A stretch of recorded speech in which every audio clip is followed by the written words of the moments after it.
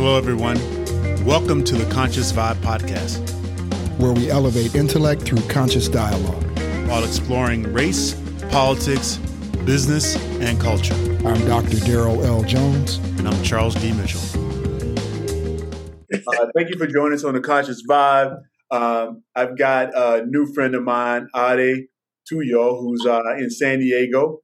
He works for an organization called Health Nucleus, which is on the cutting edge of like preventive medicine, screenings, and obviously we'll talk more about that as well as we get into the conversation. But has a great background story.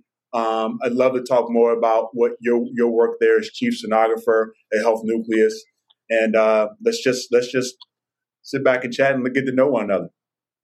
Sounds good to me. I appreciate the invite. No doubt. Hey, well, look, first of all, tell us a little bit about your background, like where you grew up. I know you played college football, but I'd love to get a little background on you, your family, your upbringing, all those things. All right, I'll give you the quick and dirty here. So, both of my parents from Nigeria, they actually eloped. They both left Nigeria to London for school.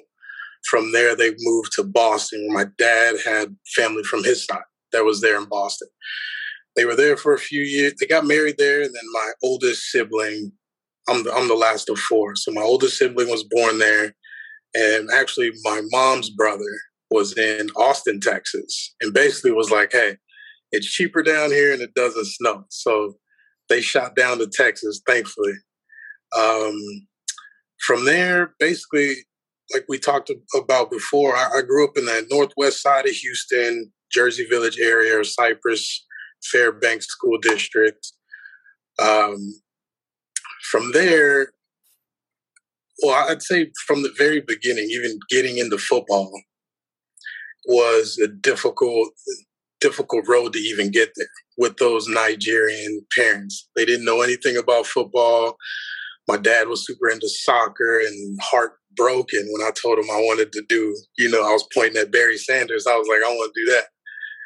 And then my mom being a nurse, it was hard to get her to let me play because, what she saw of football was you're going to come home with broken bones every day.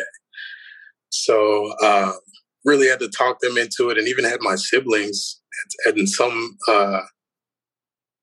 situations where they would be helping me try to get into play, trying to basically talk my parents into letting me play.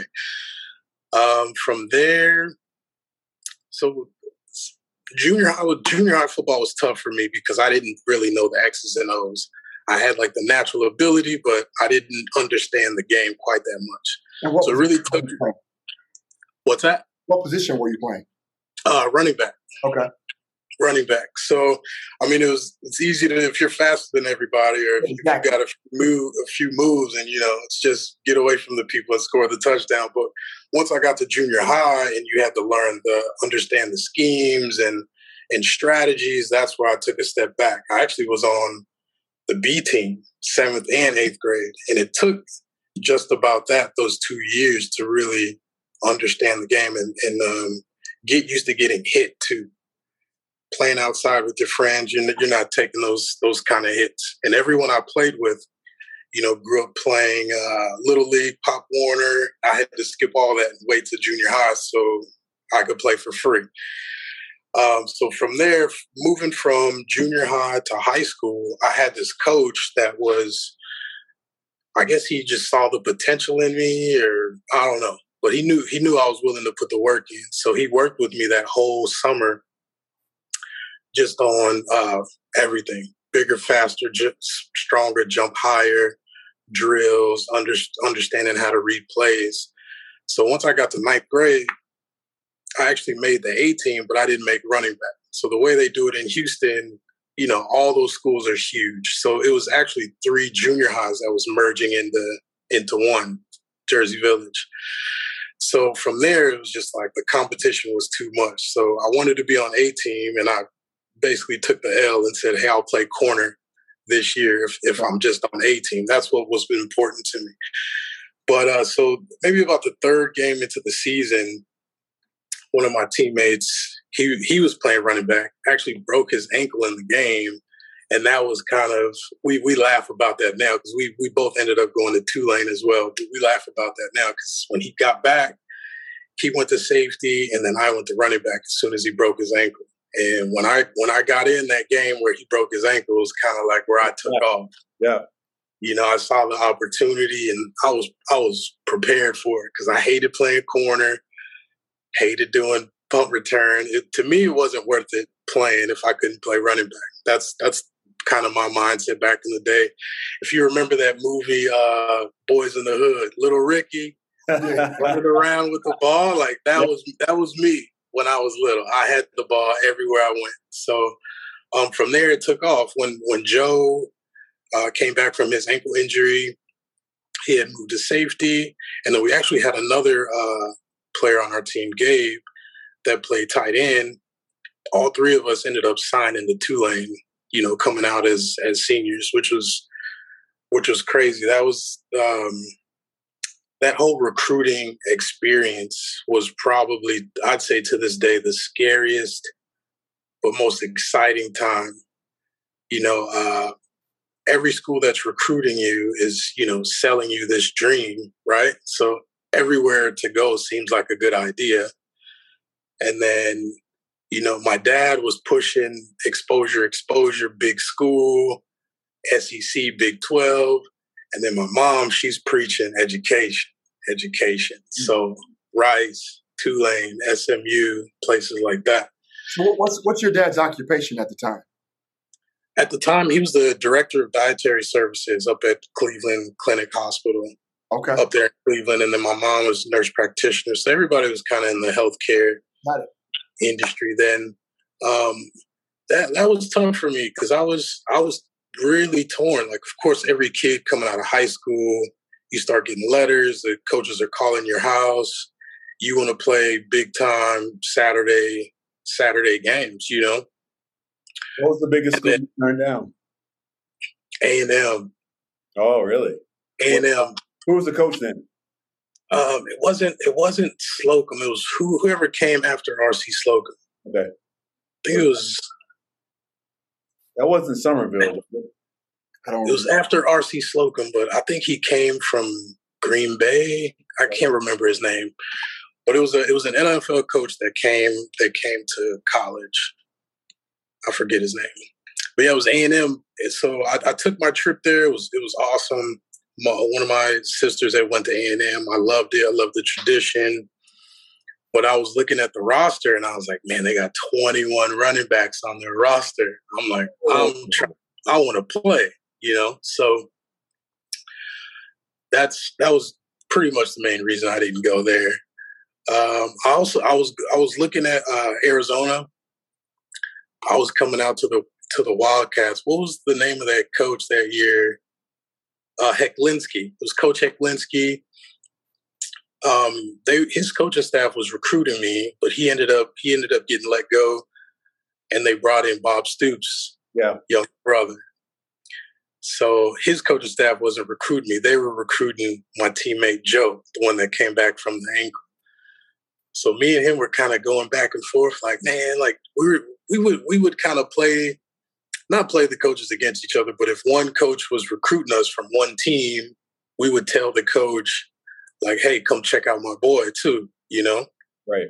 That's what I did at Tulane. I was going on my trip that weekend, and Joe was like, hey, man, tell him what's up. So I was like, cool. And they let him come on the trip too, and they had everything set up for him, and it was pretty awesome. So once me and Joe had went on that trip to Tulane, then they started coming a little bit more of the coaches, and that's when they found Gabe. Gabe could have went anywhere in the country. At our practices, he had Texas, Miami, Florida. He had everybody at our practice, but he ended up choosing Tulane too. I'm thankful that he did. We're all three of us are in 3 different cities, but we're all still very close. So what was it about Tulane? I mean, obviously you looked at a bunch of schools. What was it about Tulane that helped you make the decision? Tulane for me was the number one thing was the graduation rate. I think it was like close to 90%. My mom was like just hammering away at that, and I was like, that is the most important thing. 2 was that it was far enough away from Houston that, I'm away from mom and dad, but it wasn't too far away that, if I needed to come home, I could come home. My older siblings, that were at A&M and at Texas, those Nigerian parents, they'll just pull up on you. They'll come and just show up on campus, like ready, like, where you at? And expect you to be right there, So I was like, I need to go a little bit further. I need to go a little bit further away. But other than that, the other things that really drew me to Tulane was the current team that was there. I'd say the majority of the players on the team were from Texas already, and from a lot of those areas where I was familiar with. So, and the way that they just kind of took me in as soon as I got there, it wasn't anything that I was expecting at all. Everyone was very welcoming, willing to, show us the ropes and tell us how it really was there. Nobody was trying to sell us anything. They just told us exactly what their experience had been, and I felt like it was genuine. So I'd say other than that, just New Orleans, the city in general. Like, I honestly didn't feel like I was even in the States when I was there. You feel the vibe, the no rules, big, easy. Like, you felt like you're in another country. So we want to get to how you two met, because I think that's really important for our audience to hear. Right. The world, space you live in now, is really important. But when we talk about I would argue you may be the last generation of kids coming out of high school that wanted to be running backs, because that's not the most popular position. When I was a kid, I was a receiver growing up. But, running back sort of started to fall out of favor. So, but you always knew that's the position you wanted, right? Right. I agree, man. It's sad. I kind of feel bad for that, because I argue with guys a lot. I'm like, man, like, as a running back, man, you should be one of the higher paid guys on the team, not the receivers. Yeah.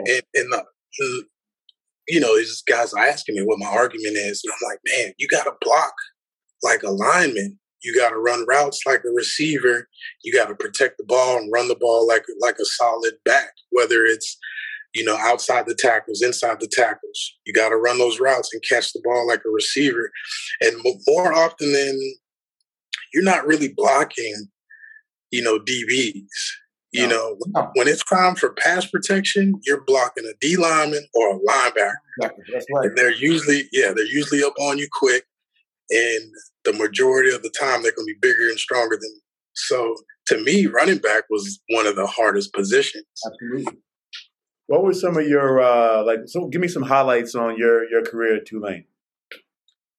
I'd say the biggest was probably my senior year, and that was making the conference team as a kick return. When I got to, it was another thing about Tulane was, and I don't regret going there at all, but on that trip too, I met this guy named Matt Forte. That that was my roommate. People don't know how good of a football player, man. That kid's good. He's one of the running backs to do it. Yeah. And I always tell people, because they always ask me, what was it like playing with him and things like that. I could say up until I met Matt, I had never played with anyone that could outwork me. And when I met Matt, it was, and I saw how hard he worked, then it lit the fire under me to turn it up a little bit more. And no matter how hard I went, and he knows this too, because we still go back and forth about it now, but no matter how hard I went, he was always a step or two ahead. And man, hats off to him, because he came in, I feel like, on a mission from day one. I still remember shaking his hand when I met him on that official visit. And he had a look of focus on his face. Back then, I could remember. So what is that? I want to hear your highlights for sure, but what is that about? There's always, I think in any sport, or anything that you do in life, there are people who just are able to separate themselves because there's, to your point, maybe there's a little bit of a greater focus, or there's like, maybe there's something innate, like something inside or something really natural about that person as a human being that creates that drive for them. What do you think that is? What do you think that was for him? I think it was just how bad he wanted it. It was just from everything I saw he did or didn't do. He wasn't out in the streets. He wasn't out drinking, partying. He wouldn't do any of that. Every night before we went to sleep during camp, I remember he'd be on his knees. He'd be saying his prayers, go to sleep. Next day, do the same thing. After practice, catching on the jugs. After practice, still watching film. He was in the business school too, so he wasn't taking the easy route or doing anything like that. So, love it. Solid dude. Oh, his dad played at Tulane too. Maybe that had something to do with it too, because his dad would be at practice. You're not cutting up when your dad comes to practice. No doubt about that. So your senior year. So yeah, my senior year. So each year before that, like, with Matt being there, I was doing a lot of special teams, and each year it was like I was moving back. So the kickoff return team, the front line. It was like the second line, your up backs, and then your returners in the very back. I feel like every year or each time I'd be moving back. The freshman year, I was just on the line, that front line, and that's scary up there coming at you. And then by the end of my freshman year, I was an up back, and I remember playing UAB in the old Tulane Stadium in the city. And we're going back and forth. It's a shootout. I think the ending score was like 56-55, something like that. We're just going back and forth. So they stopped kicking deep because we actually had a really dope returner. And they didn't want to kick to him, so they pushed it to me, and then I had like a really good return. So that's from there. They started moving me back, and then our defense wasn't too great, so I was getting a lot of catches back there. We was on kickoff return a lot, so that's awesome. So you finish your career at Tulane, and then, if I understand correctly, you go to Boston, right? To go to I think it was a tech program there. Can you tell us more about that? So I went back to Houston. I went to that program for echocardiography at Sanford Brown. Gotcha. So I did that. So when I finished up school there, I was working per diem or just as needed at a few hospitals around Houston. So I would go up to Boston and I would just visit friends from college during the summertime when the weather was nice. Had no idea about the winters there, but they kind of talked me into moving up there, which I thought it was cool. I thought it was an opportunity to grow and see a little bit more of the country.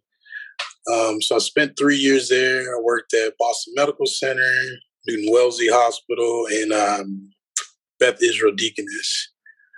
And it was really that last winter, I think it was 2014, one of my buddies moved out to San Diego the year before. So the next winter was like horrible. He's like, hey man, just come visit San Diego.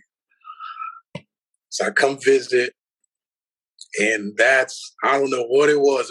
I don't know if it was the airport. You remember getting off the airport and all the windows are open. You can see the sun and the palm trees. My mood had completely changed. That winter was when I first realized, about the whole seasonal depression. I've always heard the term, but I'd never experienced it myself.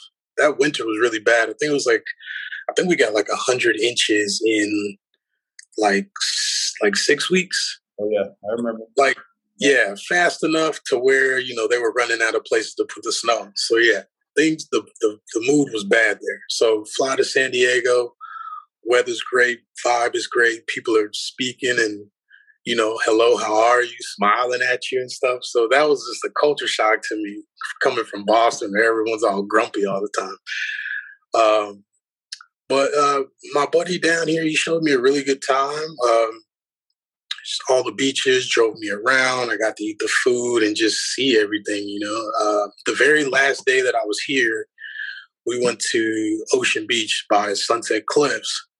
And that's what did it for me. So it's people walking, working out, just taking pictures of the sunset. People are smoking weed, and everyone's just friendly. And I was just like, man, this is crazy. My boy's like laughing at me because he just sees like that I'm starstruck at this whole environment.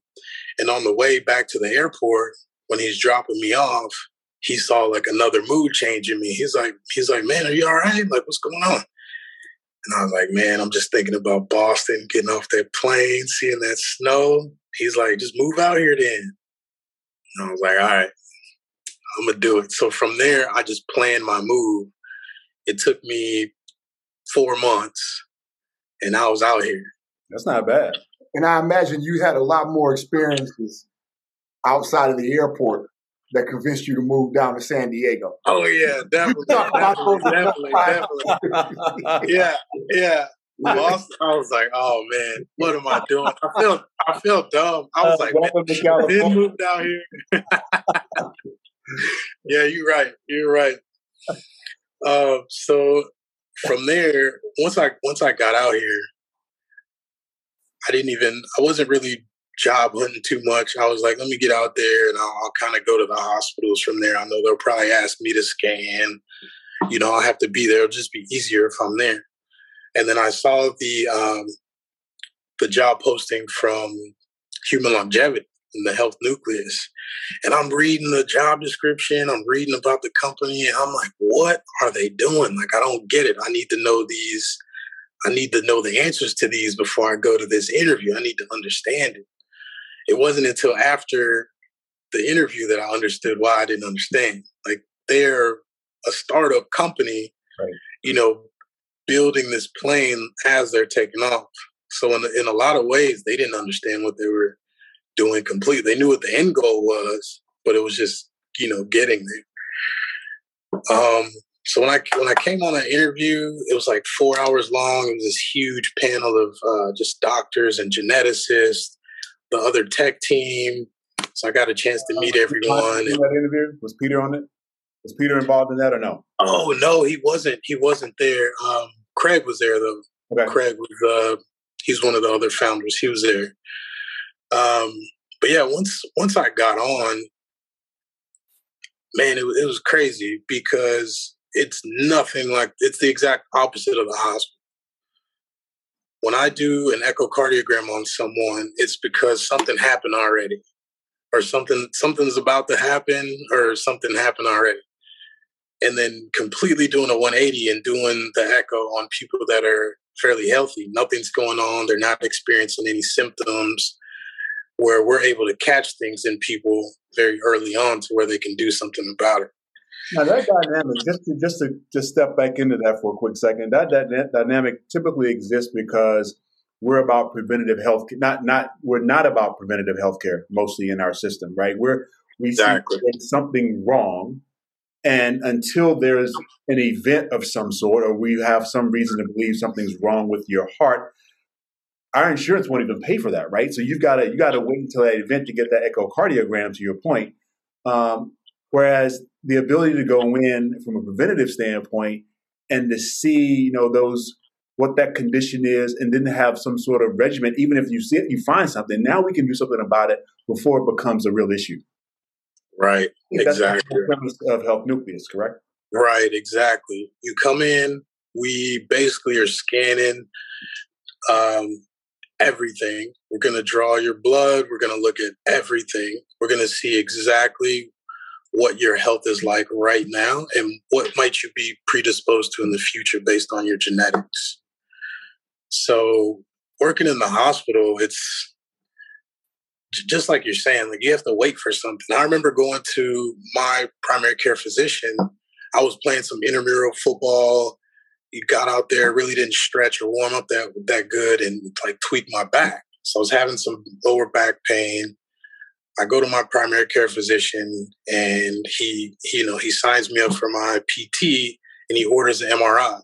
But my insurance denied the MRI because I didn't have like this radiating pain that was going down through my leg, or, you know, I wasn't having any trouble walking or laying down.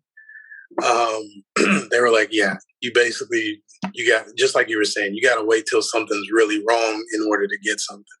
So I just went to work, and Saints put me in the MRI. He's like, hey man, your L5 is bulging a little bit. Took 20 minutes. I was like, man.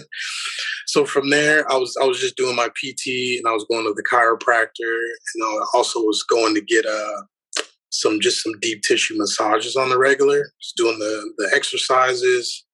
Back pain's gone. Yeah, and see, that's the thing, you know, and it's interesting. You know, I know you said you've been there 5 years, right? And right. I learned about Health Nucleus, human longevity. I learned about it probably, a little over 5 years ago. Peter Diamandis spoke at UCLA for YPO, Young Presidents Organization Group. And we learned about what he was starting up. To your point, it was a startup, and what he was building. And was really enamored with it then, you know, and unfortunately for me, it took me a few years to sort of like finally come down and do the assessment. But I think it's something that's game changing in terms of just how we view and how we utilize healthcare, not just in this country, but also providing access, right? And so one of the things that I think is really interesting, and you know, you and I had a little bit of this dialogue last week, is that, you know, when we think about our community, the Black community in particular, we don't always get this opportunity to sort of get out in front of things where we have the ability to sort of find, you know, other regimens or means to sort of taking care of those health issues early on. I love to hear about kind of some of your experience being at Health Nucleus and what you see as like perhaps how the future of healthcare is going to move based upon the work that you guys are doing there. I'd say being able to catch what you're doing now, I'd say most people and the things that they're running into are things that they can control. A lot of medications people are on, or just illnesses that they're dealing with, is, I'd say, mainly things that they're putting in their mouth. You know, what are you eating? When are you eating it? What are the portion sizes? That's what I hear. That's what I hear more than anything. Now, there's some genetic variants certain people have, but for the overwhelming majority, I'd say it's lifestyle, diet, and exercise. I'll give you an example of just me for an example. I came through the Health Nucleus for my follow-up. It was back in December. And so just picture over COVID, you know, I could say pretty much everybody drank a little more during COVID, ate, you know, made poor food decisions, especially when football season hit. I was ordering a lot of food, DoorDash and Uber Eats, stuff like that. So when December came and my follow-up came, I had my blood drawn, and then I was meeting with one of the physicians to go over my results, see where I was at, see what I needed to do to get where I needed to be. And my cholesterol was high, my hemoglobin A1C, which my blood sugar was high. My vitamin D was like dangerously low. Like the very minimum for your vitamin D should be 30. I think I was at a 24. Wow. So that's what she was able to do for me at that time. I felt fine. I didn't have any symptoms. I wasn't sick or anything like that. But when you just, you know, peel the onion back, let's look under the hood, you know, they drew my blood and you know, you're pre-diabetic. Now your cholesterol is high, you know. You know, she was looking at me like, yo, you're too young to be doing this right here. So it was kind of scary, but it was also an eye opener. And I think that's, you know, something that some value that the Health Nucleus brings to you. Whereas if I go to my primary care physician, you know, that physical is pretty straightforward. There's no real deep dive into anything unless there's issues.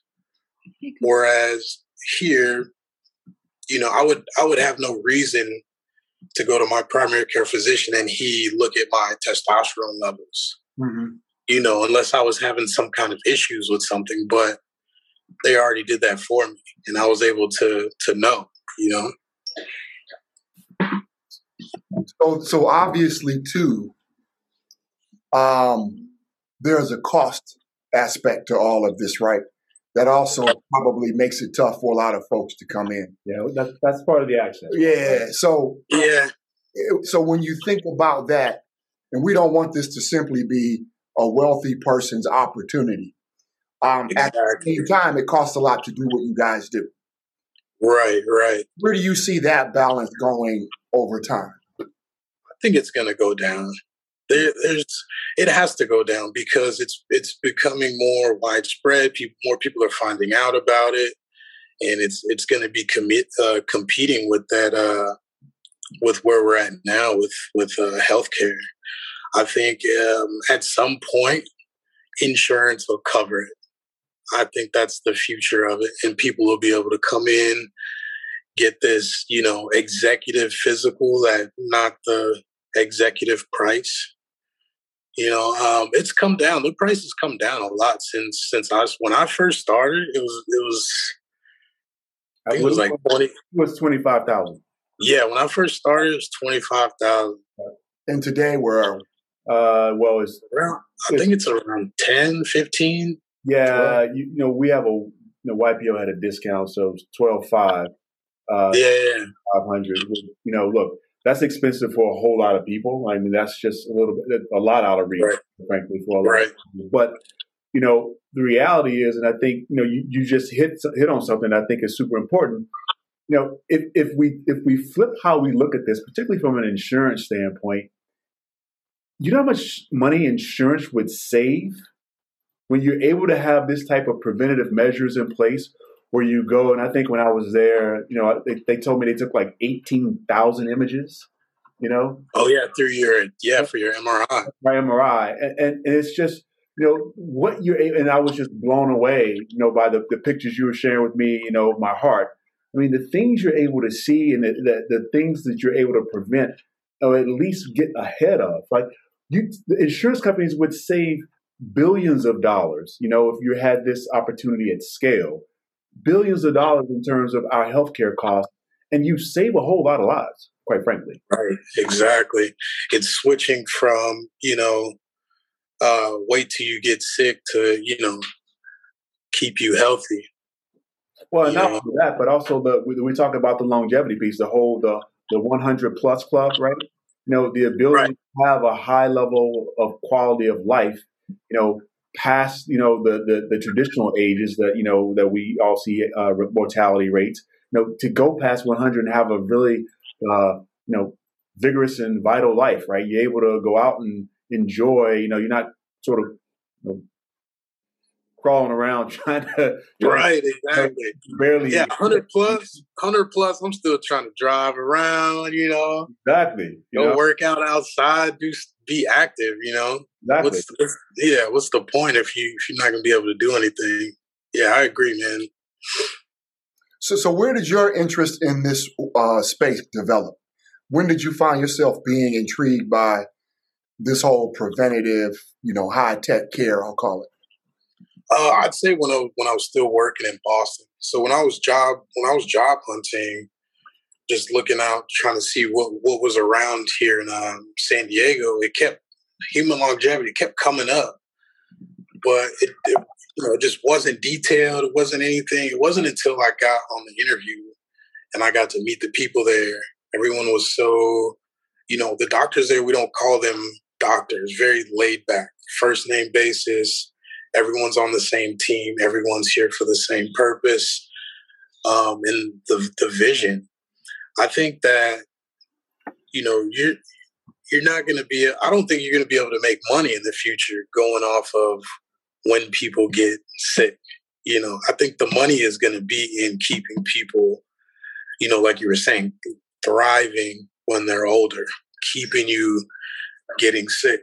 I find more value. I'm willing to pay, the extra money or pay that heavy tab if you can tell me right now that, hey, you have this trait where, you're probably going to have cancer.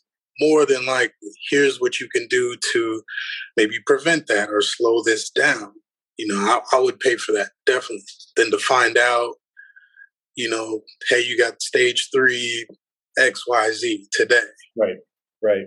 And to expound on what you were just sharing, I mean, part of this diagnostic assessment is like sequencing your DNA, right? So you do get a chance to see your genetics and what your predispositions are relative to your health. Exactly.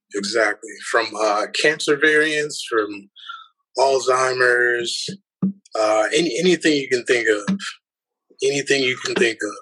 So what planet is Charles from? They don't know. They're trying to figure that out.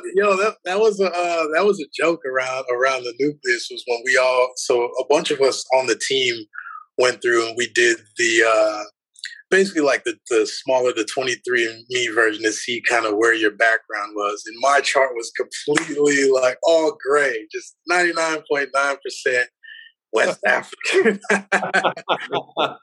we had one other guy in there. I think you may remember him, Charles. He did your DEXA and your CT scan. Yeah, he's from the Philippines. He was another one that was pretty high concentrated. Everyone else was, their pie chart was just full of colors everywhere. Pretty interesting. Yeah, one more thing about just thinking about this in terms of like the economics of this. To have an aging population that is going beyond the traditional, age of mortality, that and particularly an aging population that is now vibrant, now is certainly more active. The reality around that is that population now spends more money, right? They're more active. They do more things. They travel more, right? They go out and eat. They spend money, and so that to me, talking about an economic driver that boosts the age of spending. Typically, you think of when those older years, people don't spend as much money. And so, that would be a motivator in my mind to really use this as a way, not only to have better long-term health outcomes, but also from an economic standpoint, to have more money going into the society. Like you're certainly turning and spending that money more often than you would be if people were living less, in terms of less years of their lives. Yeah, I agree. I agree with that 100%. People living longer, spending more money, traveling. Yeah, of course, that'll keep us going. Because the young culture, I don't know. I don't know the spending habits. I don't know. Speaking of young culture, you're on that side of the coin for sure. Yeah, I feel like I'm on the cusp of that. I can feel like I see things turning right in front of me. What's in your future? I mean, obviously you're doing great things there at Health Nucleus. So, it was fun last week, I think, for both of us, right? I get to see a young brother doing great work in such a innovative healthcare setting. What are you looking to do? Like, obviously you're doing. You like I said earlier, this is like a good thing that you're doing right now. You're in a great place. But long term, what do you look to do in your career? I think long term, I would like to want to continue to go there, but not need to. So right now, I'm working on building up my real estate portfolio. I just closed on my first rental property in January. Congratulations. Thanks, man. I appreciate it. Yeah. So basically financial freedom, that's what I'm working on. When I'm not at the Health Nucleus, I'm learning how to better analyze properties and learning, how to deal with property managers and where's the next city that may be booming. So I think that's my goal there, just to add a couple more, maybe 1 or 2 more properties this year, and just to keep growing that. Where did you buy? Yeah, I was going to ask the same question. Give us a real estate tip for San Diego County. No, I didn't buy out here. Oh no, I bought in Birmingham, Alabama. Oh yeah, even better. Yeah, Birmingham's doing great right now, man. They have distribution centers going there for Amazon, CVS. They have the car manufacturer there for Benz and Kia, Honda. You got UAB that's right there in the center. Right there is stays busy too. So good area. Oh, they also have like the lowest property taxes after Hawaii. Interesting. Down there in Bama. Yeah, DJ's a real estate mogul too. So you guys can probably nice tips. Yeah, drop me some nuggets, man. When you have two houses on the same street. There was no need for that at all.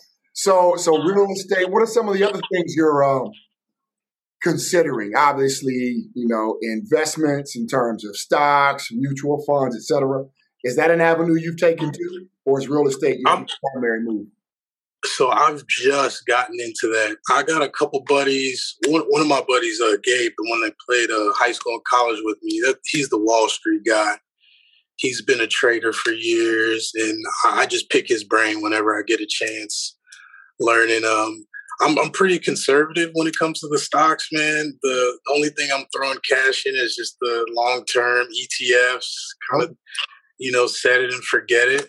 As I learn more, I'll probably jump in there a little bit more. But real estate is definitely going to be bread and butter for now. That's awesome.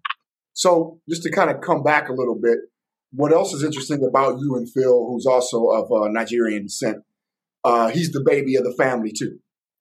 The brother named Funsho, Nigerian, who was also the baby of his family. Talk to me about that dynamic and the expectations. Did your brothers and sisters ahead of you take all the hard lessons and it left you to do as you pleased? Or did your parents leave some room for you to have some learning too that they experienced? Well, talking to my two older sisters, they say that they always tell me and my brother, like, man, mom and dad are way easier on y'all. Yeah. They're older now. We wore them down. But they were still tough. I like to think of myself as, I like to watch. I like to sit back and watch. Like, okay, my brother, he did this. Didn't go too well. I'm not going to do it that way. I'll figure out, I'll learn from his mistake, But being the baby, though, my siblings, they picked on me a lot because I was mama's boy, and she looked out for me, The other thing about Houston that I love personally, it's an underground music scene, particularly in the whole rap zone. Yeah. So you can't leave here without hearing from you. Okay. All the way back to, I don't care if it's in the 70s, all the way up to now. Houston, man. Give us your top three. UGK, DJ Screw, Fat Pat, Big Hog, Lil Kiki. I grew up, that was a little before me. That was, my siblings, my two sisters growing up, that was more that age, ghetto boys around there. And then when I started, late junior high school, it was more Mike Jones, Slim Thug, Palm Wall, Chameleonaire, Lil Flip. Hey, you gotta throw a little Flip in there, man. He had his I can't hate on Lil Flip, man. At one point, well, DJ Screw crowned him the freestyle king, when he was coming up. So you gotta respect Lil Flip, but so I always say, man, any brother who can dress like a leprechaun on the cover, of his man, Cloverland.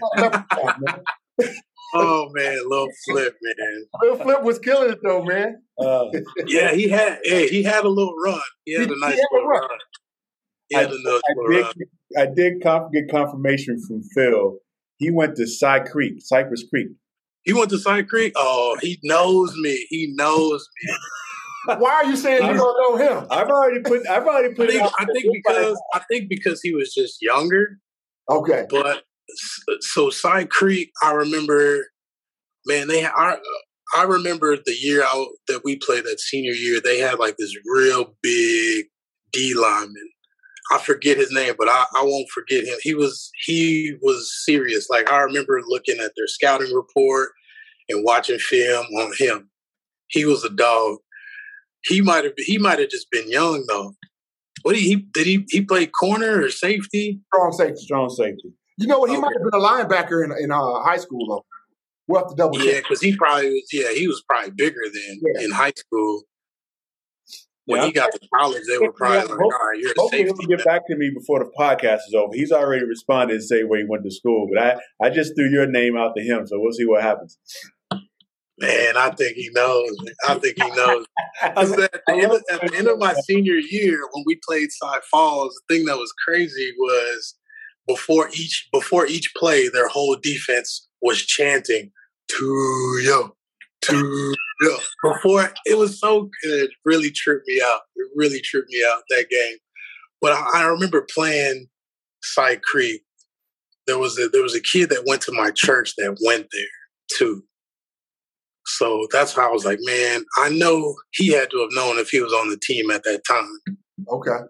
If I was a senior, in 2004, I was a senior. So yeah, he knew. So you telling me you killed them back in 2000? Yeah, we always killed Cy Creek. I think Cy Creek's actually good now, but when I was in school, yeah, we used to. He gonna be mad when you hear this, but we would look at Cy Creek and we would kind of pencil like, all right, we can get them. We're gonna get them. We'll have to have you both on the show at the same time. Yeah, man, that'd be great. You mentioned intramural football. What's that? You mentioned intramural football. Oh yeah. So at what point? What's that? At what point was that? That was just like 2 years ago. And that was that was like this, it's a program that they got out here called Vavi. And it's basically where you have just random people sign up to play. Well, it wasn't anybody out there playing serious. Some of the sports are intramural, co-ed. So flag or was it touched? Flag? Oh no, it wasn't tackle. No, it was like flag. It was flag. Okay. I'll tell you that story, man. So it was actually my birthday. My birthday's in May. So we went out to lunch. We weren't busy that day at the Nucleus. So we go out to lunch, got some lunch, had a couple of drinks, and afterward, yeah, when we finished up, we go get some more food and drinks after work. And then one of my buddies, he's like, man, we got that game today. We got that flag football game today. And then, I had a few drinks. I'm hype. I'm like, yeah, let's go play, man. Let me go out there and start. So go out there, didn't warm up, didn't stretch. First play out the gate, I literally just stopped. I didn't even run a route. I just throw me the ball. Got the ball, and I tried to really, open up the stride. Like, I'm trying to catch the sideline. Just pulled my hamstring. Hurt my back on the same day. Same. I had to call out of work the next day. I was laid. I was laid out. I could not move. That was. It wasn't anything serious. That the Vavi, this was just like random people getting together, just having some fun playing. So in my head, it was tackle. So I'm actually relieved to know that it wasn't. Yeah. Oh, right. So when I was done. And San Diego being everything you thought it would be since you moved there. I mean, I'm assuming that you love the lifestyle there, that it's been a great place to be. But what has been the biggest surprise to you about San Diego since you moved there? And then what's been like the biggest disappointment? I'd say really the weather. That was the biggest surprise, because I thought I came, this is a good time or whatever. I didn't actually think it would be that sunny and that nice for that much of the time of the year. I'd say the biggest disappointment would be the dog culture here. Everybody got a dog, and everybody takes the dog everywhere. You're in the grocery store, wherever you at, someone's bringing a dog. Interesting. Yeah. Even I've been on a couple of dates too, where the girl she'll bring the dog on the first date. The dog. Are you kidding me? Yeah, I took a girl out on a date out here. We were in Ocean Beach. Wow. Brought the dog. So I'm in the truck, like, man. I knew when I was gonna tell one of my boys afterwards, he was gonna ask me, why didn't you just drive off when you saw the dog? So, did she tell you she was going to bring the dog? No, didn't tell me. DJ would have driven off. Absolutely. Yes. When I pulled up, I was like, man, I wasn't feeling that, but I was just like, all right, whatever. Get to the spot, get to the restaurant. Dog's running on the table. Oh, you know, she's holding the dog, touching the dog. They're about to bring the appetizers out. And I'm giving her like hint, like, hey, I'm going to go wash my hands real quick, thinking that she would want to go wash her hands too. Didn't wash her hands. So when I literally just ordered one drink, and I was looking at my watch like, hey, got to get up early. Let's get up out of here. So hold on, tell me more about the dog, man. This is intriguing. It was a French bulldog. All the energy. Whoa. She's letting the dog run around on the table where they're going to be bringing food and drinks. You know what I mean? Like, it was horrible. But I wasn't going to say anything because I just wanted to see how she was going to move, you know? I wanted to see how, she really just going to let the dog do that? She really not going to wash her hands? Like, all right. Is that rude? Is that rude to like bring a dog? Terrible. Yeah, the dog culture here, man. The dog here, they're treating the dog better than the people here. Wow, that's a lot of places, unfortunately. But that's a little bit. Yes, that's. It's over the top. It's over the top. I went to the grocery store, and man, this lady, she had this big pit bull.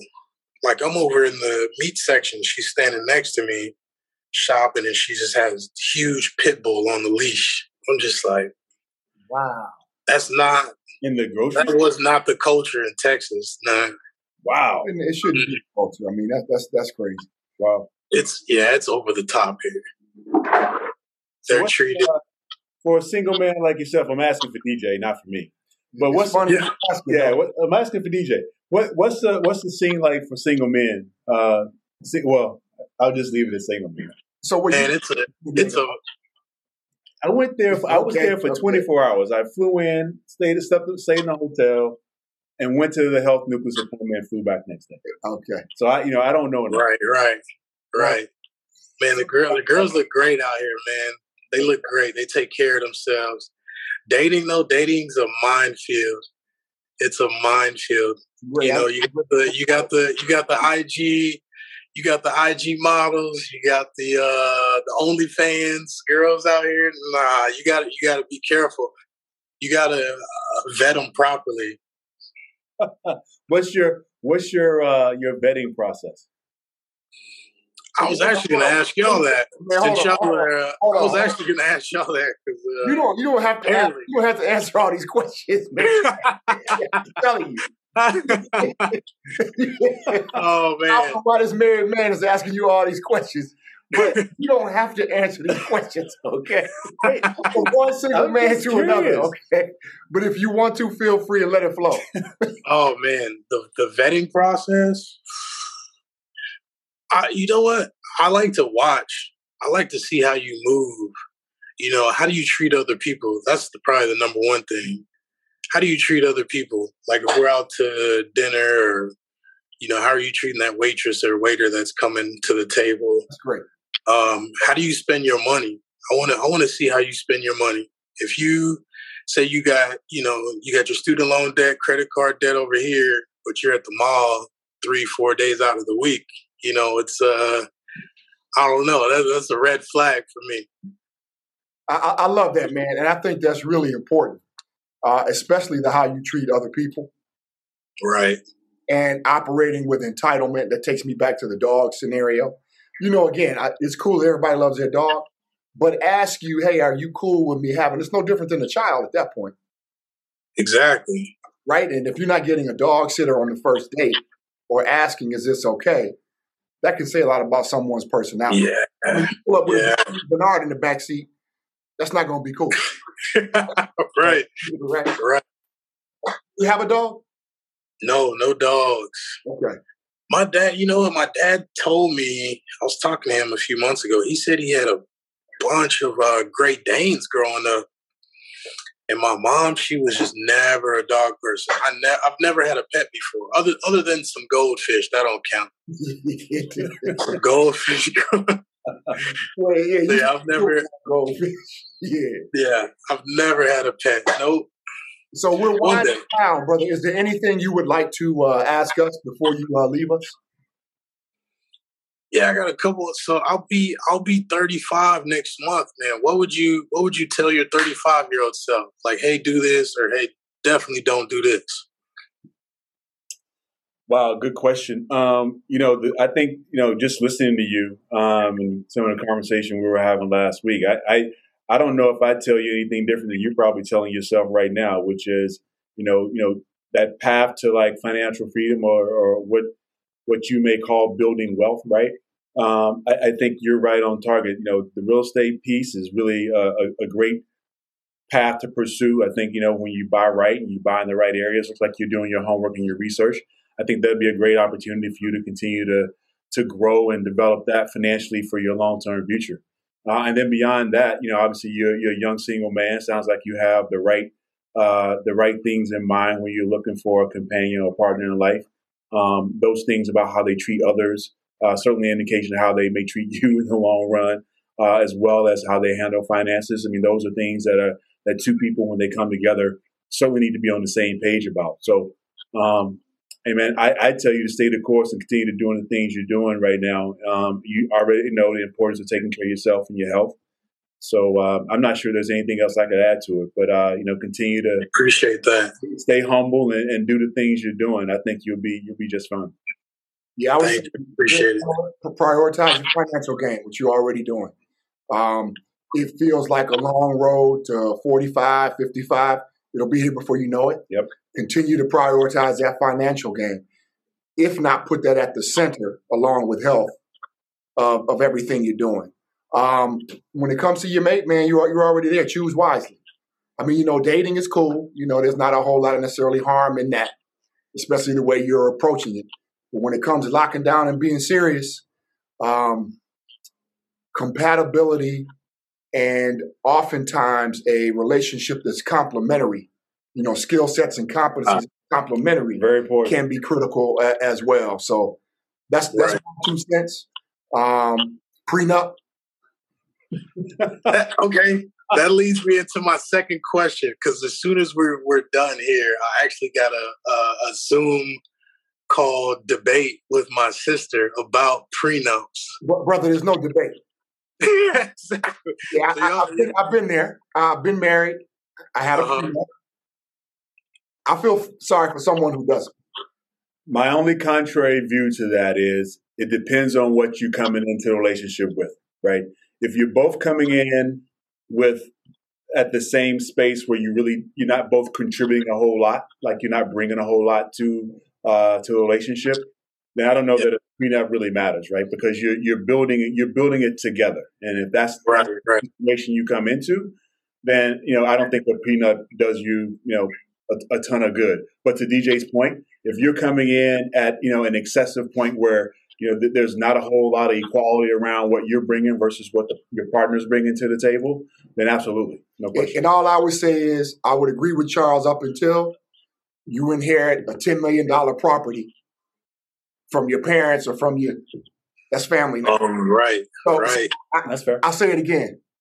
Brother, it's not a debate. I would cancel the Zoom call. Just cancel the Zoom call, man. You just want to talk to your sister for a while. And I got somebody you can talk to as well. So, yeah. Oh, nice. You know what? Yeah, my sister's the attorney, and she, arguing with her about anything is you behind the chains. But yeah, thank you for those nuggets. I like to come in there. How do you talk to another attorney and a practitioner in life right here? It's never a bad thing. Because you'll ultimately decide what you want to divvy up at the end of the day, even if you have a prenup. But don't leave it to chance. Right. Tough conversation can be a tough conversation. Yeah, I don't want to leave it to chance. I'm not too risky, I don't think I've ever bet anything when I've been in Vegas. So, oh man, me either. Bam, never. There you go. Never. Yeah, I don't like to. No, I don't like to gamble like that. Nope. Right. Pleasure, man. It's been a pleasure getting to know you. Yeah, we'll stay in touch, man. And I'll be in Encinitas for the month of mostly June and July. So we'll spend time together. Look forward to it. Man, I appreciate it, man. This has been fun, for real. It's been an honor. Thank you for the invite, for sure. Yeah, we appreciate it. It's a pleasure. And thank you for joining us on The Conscious Vibe. Thank you for joining us. And check us out on tcvpodcast.com.